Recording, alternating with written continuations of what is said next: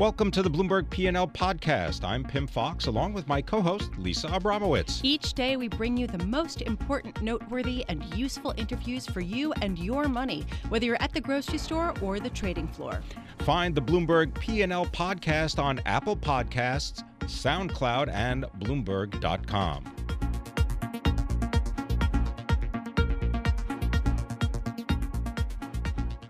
Well, we've gotten a lot of news having to do peripherally with President Trump. Michael Cohen, former attorney to the president, pleaded guilty to a number of charges, including campaign finance misuse, lack of reporting, as well as tax fraud. We also are hearing about Paul Manafort, who was convicted of a number of different things, including also tax fraud, but also potentially money laundering. Paul Manafort was former campaign advisor to President Trump. Joining us now to break this all down is Joe Moreno, partner, White Collar Defense and Investigations Group member at Cadwalader in Washington, D.C. He also is a former prosecutor with the Department of Justice, working for the United States in the National Security Division. Also a decorated veteran and former attorney with the Securities and Exchange Commission.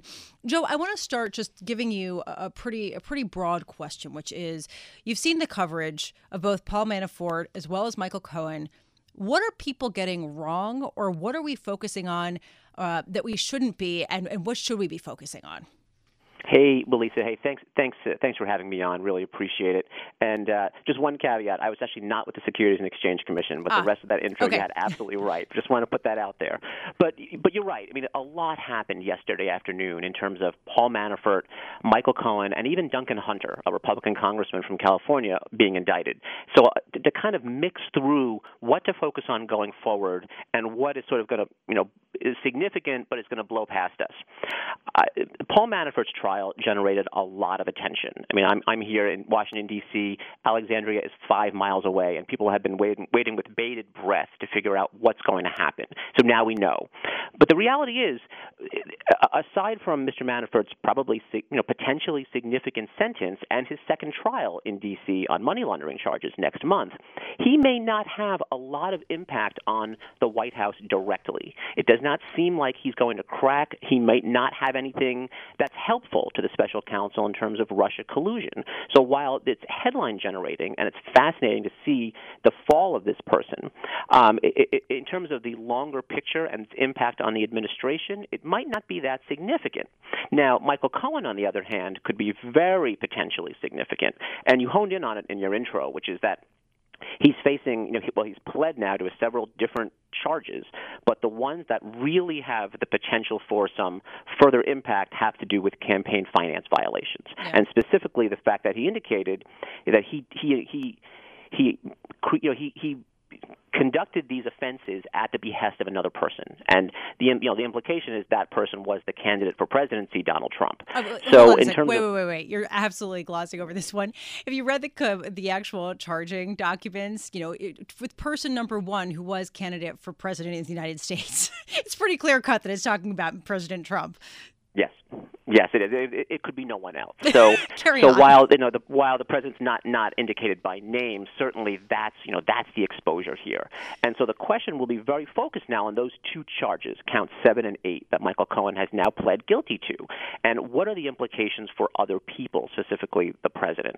And so this goes to what exactly was the offense, and it's not the kind of campaign finance violation we often think of, right, where we have donations from individuals that are meant to be used for legitimate campaign expenses, and instead they're used for vacations or personal kind of use, or sports cars, or completely inappropriate things. That's the case that's being built against Duncan Hunter. In this case, it's not so much use of campaign funds, it's a contribution allegedly to the campaign that was used to benefit the campaign. And it was done in this circuitous way of going through Michael Cohen, reimbursed in a kind of a strange way through invoices to the Trump organization, Right. Compensated as lawyers' fees. When instead it appears that this was money paid to advance the campaign by keeping individuals silent about negative information about candidate Trump. So the scheme that Michael Cohen has pled to is a little unusual, and it could be a little complicated. And there are experts on both sides that would argue whether or not this in fact is a violation, because the campaign finance rules and the laws are complicated. And this is not a case that's been brought in the past. So there's a bit of a leap here. But in terms of what the president's legal team is hunkering down now to think about, this has got to be their focus. And it'll be really instructive in the coming days. And we've already seen some tweets this morning about how the president's legal team is going to address this. Are they going to take it head on and say Michael Cohen he's out of his mind, he's lying, it didn't happen? Or are they going to take a more nuanced approach and say, well, maybe it didn't go down exactly this way, but even if it did, it's a technicality. Well, and that seems to be a clear to be violation. To be honest, that seems to be the tack that they're taking based on the fact that he said that this was not breaking the law. President Trump, I'm talking about, in a Twitter post today. So that seems to be the tack, sort of honing in on the fact that this is a non-traditional and non-usual sort of use of this particular provision, correct? Correct. And so, that's the approach I would take, right? It's going to be hard to say it didn't happen if, in fact, Michael Cohen has tapes and his sworn testimony and other evidence he may or may not have. Yeah. So to kind of take the nuanced approach and say, well, it's not quite a clear violation, and even if it is, it's a technicality, it's a slap on the wrist. Others have done this. Point to other cases like John Edwards and say, it's not a clear violation, and hope that flies both with the American people and with Congress. Well, Joe, there's one aspect of this whole thing that I find incredibly confusing, and that is that Michael Cohen is pleaded to a non-cooperation agreement. In other words, he hasn't been recognized for his cooperation with federal prosecutors. This is confusing to me because he's out there and his attorneys are out there basically begging to give as much information as they can to whoever will listen. How did you interpret that? Well, you're not the only one who's confused. This is a kind of a nuance in the Southern District of New York. There's effectively two ways he could have pled. One was what he did, which was a straight plea. Basically, he says, I'm owning up to it. I'm not going to fight the charges. I take responsibility for these counts, and I plead guilty. And I throw myself at the mercy of the court. The other one would have been through a cooperation agreement where he was obligated to give some kind of assistance to the FBI and the prosecutors in New York. Now, there could be a couple of reasons why he didn't go that route. One could be that he doesn't have anything that's particularly helpful to them. Either he's not credible or what he said to them was not especially helpful. Yeah. The other possibility is they have what they need. The SDNY was looking at Michael Cohen specifically. They built their case around him. They had the evidence that they needed, and they're not really concerned about ancillary people. And so the person who could be concerned about ancillary people, of course, is Special Counsel Mueller. Right. So that's why there's certainly a possibility, and this has been sort of intimated by Michael Cohen's lawyer already, that he is eager to help Special Counsel Mueller any way he can. So of course, perhaps TBD that way. as to, perhaps that will be the way for him to get a deal. Unfortunately, we have to leave it there. Joe Moreno, thank you so much for taking the time. Joe Moreno is partner with Cadwalader in the White Collar Defense and Investigations Group, former federal prosecutor, also a veteran of the United States Army.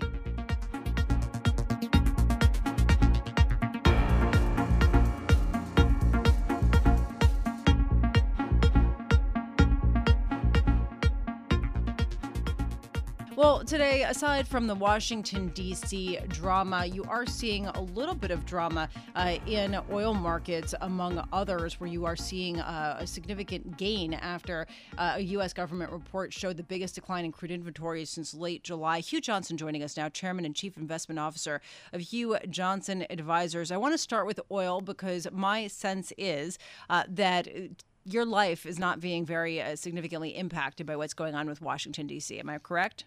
Yeah, you're absolutely correct. We're not paying attention to what Washington, D.C., what's going on there, and it doesn't appear as though it's going to impact the things that really drive the markets, which, of course, are interest rates and earnings. And so right now we're not completely ignoring it, but we're not changing our investment strategy because of what's going on in Washington.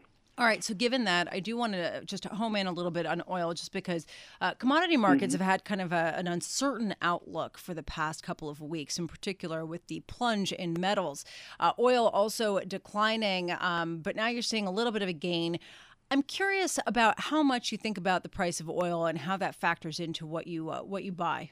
We think about oil all the time, and it's very volatile, and it would be grandiose of me, Lisa, to say that I could forecast what's going to happen to the price of oil. But quite frankly, we do work hard on forecasting it, and a price for West Texas Intermediate around $65 per barrel more accurately reflects global supply and demand conditions, but you'll get a lot of volatility around that. So you get a decline from $60 down to $50. That's very unusual, but not in a volatile environment. Most of that decline, in fact, I would say just about all of that decline, is largely a function of the fact that the dollar has been so strong, which really means to every other country around the world, the price of oil has gone up and gone up significantly. And as a result of that, and it's not in today's report, but as a result of that, over time, what we've seen is a significant increase in inventories. And basically what that has done is it's caused a very sharp decline below what that $65 or equilibrium level, which I think we're going to return to that level even when we get the sanctions on oil in Iran in November. Yeah. But it looks like we're headed in that direction. So I think oil is very undervalued right now. Okay, but I'm looking right now at a $67.30 barrel of oil, and WTI barrel of oil. So I'm just wondering. I mean, you're saying it's going to go down to $65.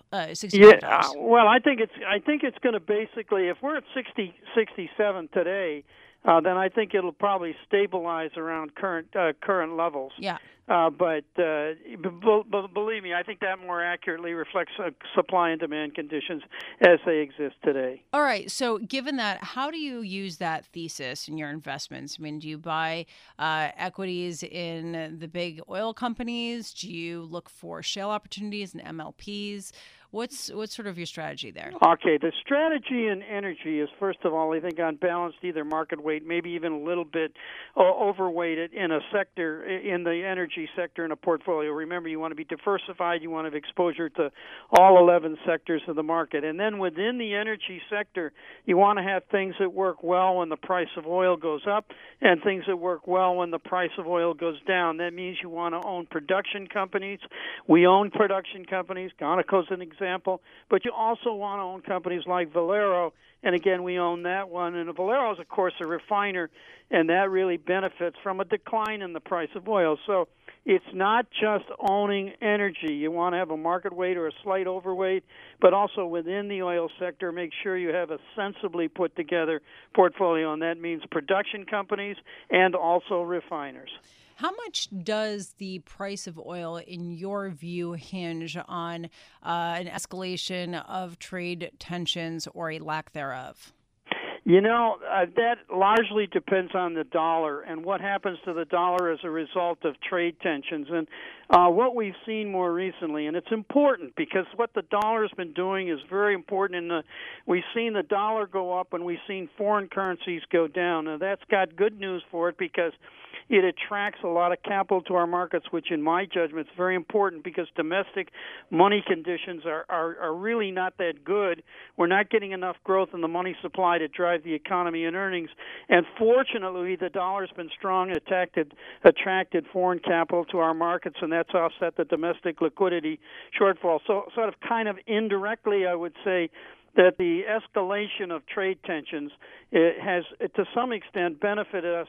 And thankfully, we've got a stronger dollar, and thankfully, we've got the international flow of capital to our markets and offset that domestic liquidity shortfall. It's a little technical, Lisa. I apologize for that, but at the same time, it's an extremely important concept. So yeah. I'm not worried too much about the trade problem right now. Hugh, one last thing, just quickly here. President Trump has come out and said that he wishes that the dollar were weaker, also accused China and the European Union of manipulating their currencies. I'm wondering how much, as a portfolio manager, do you care?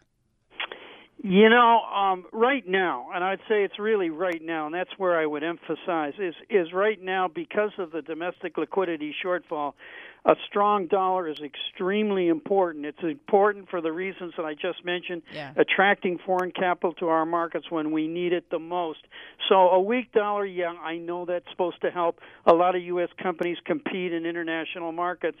And there are times when you have to have that, but not right now. Right now, with liquidity conditions as weak as they are, a strong dollar is extremely important, and we all ought to be very thankful we've got it. Hugh Johnson, thank you so much for being here. It's really interesting to speak with you. Hugh Johnson is Chairman and Chief Investment Officer at Hugh Johnson Advisors, which oversees more than $1 billion from Albany, New York, talking about that dollar, which actually is weakening a little bit today. Mexican peso climbing as there is speculation that a NAFTA agreement will come up shortly.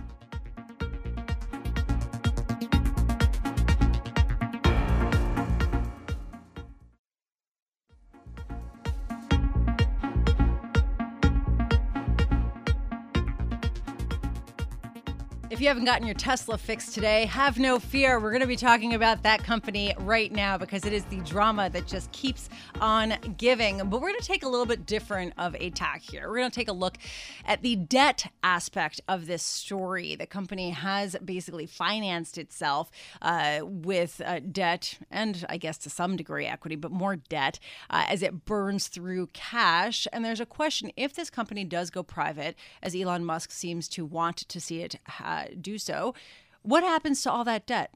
And joining us now is Joel Levington, Senior Credit Analyst for Bloomberg Intelligence and just general credit guru. If you have a question about credit, you call Joel Levington. Joel, so what's your take on this? I mean, what could potentially happen to this debt?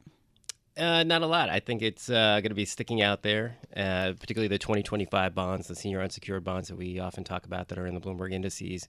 I think it becomes a game of will they be structurally subordinated and to what degree will be the issue, and that will determine where the bonds are going.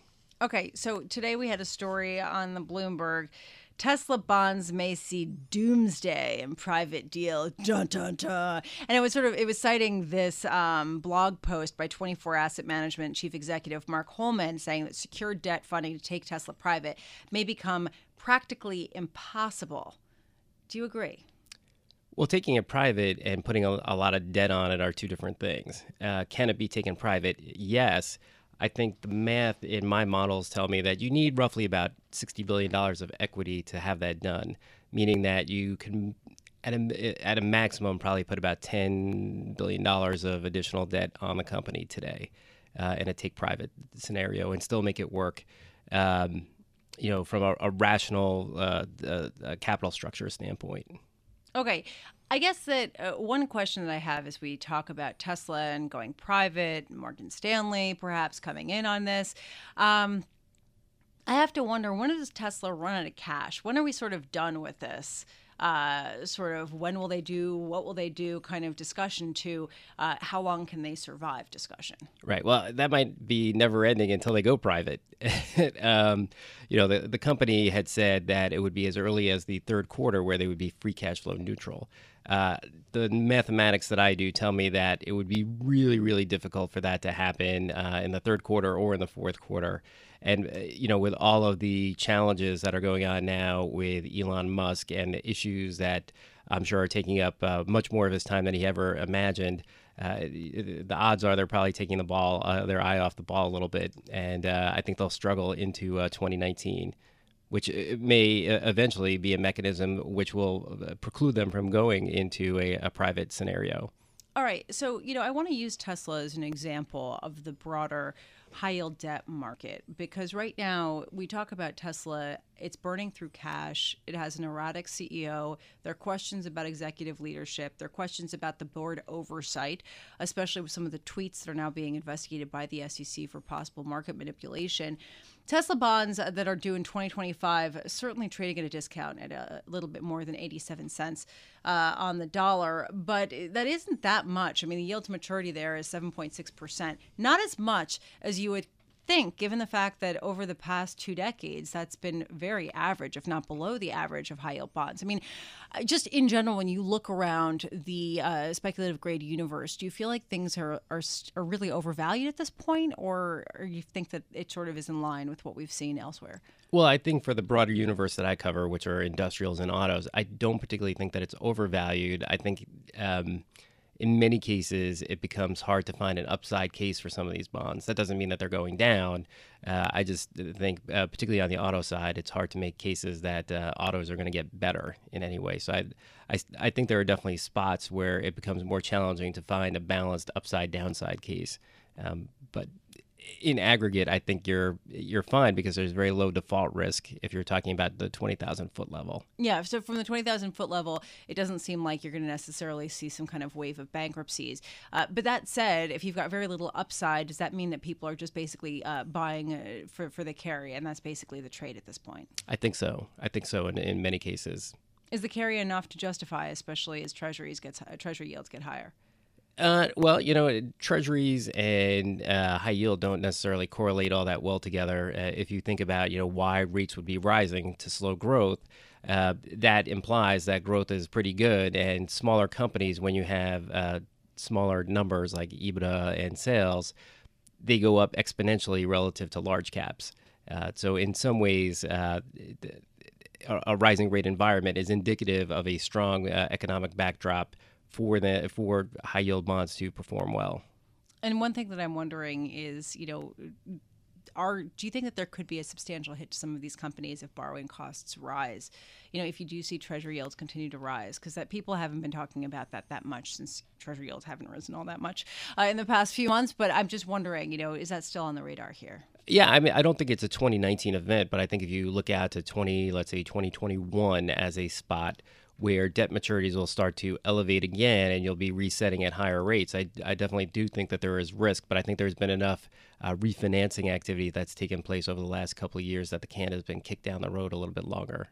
Joel Levington, thank you so much for being with me. I love speaking with you. Joel Levington, Senior Credit Analyst for Bloomberg Intelligence, joining us here in our 1130 studios. Just want to bring you up to speed on the markets. The S&P 500 and NASDAQ both have turned green since a somewhat soggy open. Dow Jones still down, but just barely, less than 0.1%.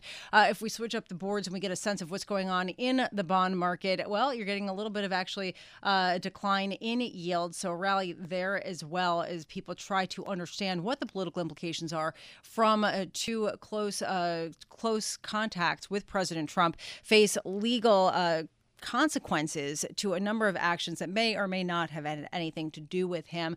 We're going to be speaking about that more coming up. We're also going to be speaking just in general about how much investment managers care, because so far markets kind of aren't reacting that much.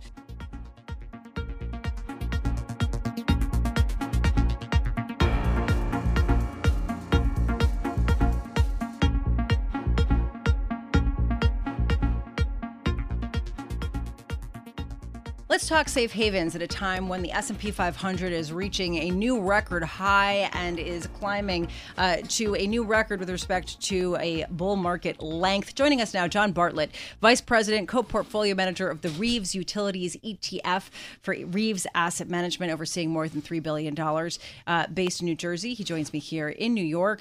John, thank you so much for being here. I'm wondering, is it a hard sell right now to convince investors to try to even look for a haven at a time when the best bet has been just U.S. equities? Well, it really depends on the investor. And I would say that utilities offer a lot of different things to a lot of different types of folks out there. Generally speaking, utilities have been having a great summer. The weather is warm.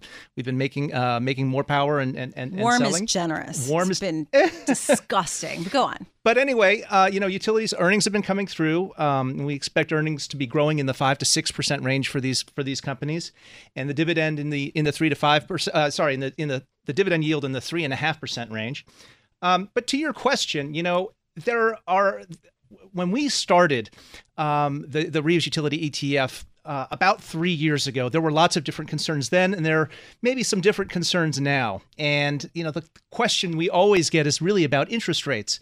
Now, clearly, utilities are wonderful because they're safe haven geopolitical risk and things like that. Yeah, you need to pay your bills every month. That's absolutely right. And these companies can be counted on to grow their earnings year in and year out. But by and large, if you kind of go back those last 3 years, everybody was convinced that interest rates were going to go up, and they were all absolutely right. If you look back, the Fed has raised rates by 175 basis points. The 10-year has gone from 215 to 285. But our little old ETF has chugged along at 14.2% a year. And really? Yeah, and that's actually even versus the index has been up about 12.2. So the question is, how does that happen? And the answer really lies in the steady growth of these companies and the very conservative revenue trajectory that they all have. All right, so steady growth. What kind of utilities are these? I mean, is there more steady growth in particular types that rely on different types of energy in different locations around the country? How do you identify the best utilities? Well, it's a great question because it's so important to remember that every utility is different. We've got 51 different regulatory jurisdictions in the country, one of which being the federal government, the rest being the states. And so you have to start with regulation, but you also have to look at utilities need to earn the right to grow. And the ability to grow is really a very important component in this. And I would say that utilities are really the only segment of industrial America where investors tend to underpay for growth. And the reason for that is they tend to overpay for yield. And they think that they're, getting a compelling total return story by buying, the companies with the highest yield. But what we found is the companies that have been able to deliver consistent earnings growth continue to be able to do so. Although in fairness, I mean, if a utility is growing profits too quickly, then because of the 51 different regulatory regime, you're going to have an outcry and the regulators are going to swoop in and say, hey, whoa, lower those bills. People shouldn't be paying as much if you're being that profitable. That's right. And, we look for companies that can provide their regulators political victories. And, you have to, like I said, you have to earn the right to grow. Earning the right to grow doesn't mean, growing, having really ridiculous profits. What it means is being able to grow your investment base. Give customers something a little bit better for the spending. All right, so let's talk specific regions. I mean, right now we're dealing with California's wildfires that I don't know if that's good or bad for utilities because it could take them out and cause a lot of problems. They then have to rebuild. But you are dealing with a heat wave that is leaving people absolutely begging for air conditioning, certainly on the East Coast. So where are you seeing the opportunities? Well, I think it's worth talking about California for a second because California really is its own unique animal. And it's important to remember that the headlines that you see about utilities in California really don't affect utilities in the other states. The California utilities right now are really in a tangle regarding the liability from all of these wildfires. In California, P&G, right? Pacific Gas and Electric has caused the most damage. They have a potential liability that could be as much as $15 billion. And in California, no matter what happens, as a consequence of, an act of God, if the fire is caused by utility equipment, if somebody runs their car off the road and into a utility pole, knocks the utility pole over and it starts a fire, the utility is on the hook for the liability. Now they are supposed to be able to collect that in rates, but the California Commission has to this point said that they don't have the legal authority to pass those costs along.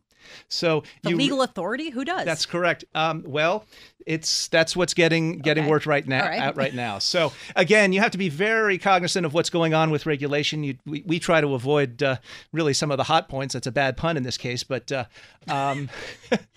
anyway.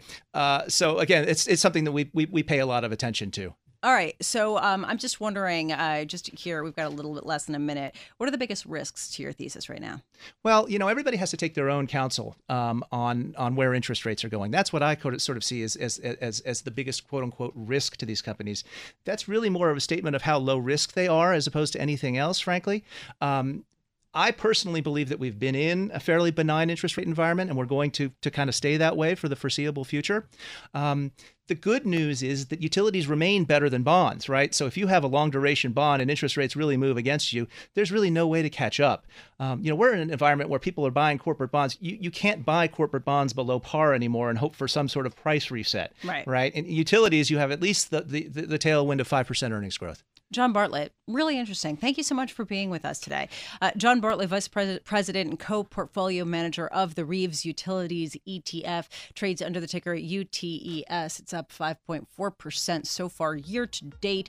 Reeves Asset Management oversees more than $3 billion, based in New Jersey. Interesting to think about that 51 state and federal government regulatory web overseeing just how much you pay every month to have that blessed air conditioning. Thanks for listening to the Bloomberg P&L podcast. You can subscribe and listen to interviews at Apple Podcasts, SoundCloud, or whatever podcast platform you prefer. I'm Pim Fox. I'm on Twitter at Pim Fox. I'm on Twitter at Lisa Abramowitz1. Before the podcast, you can always catch us worldwide on Bloomberg Radio.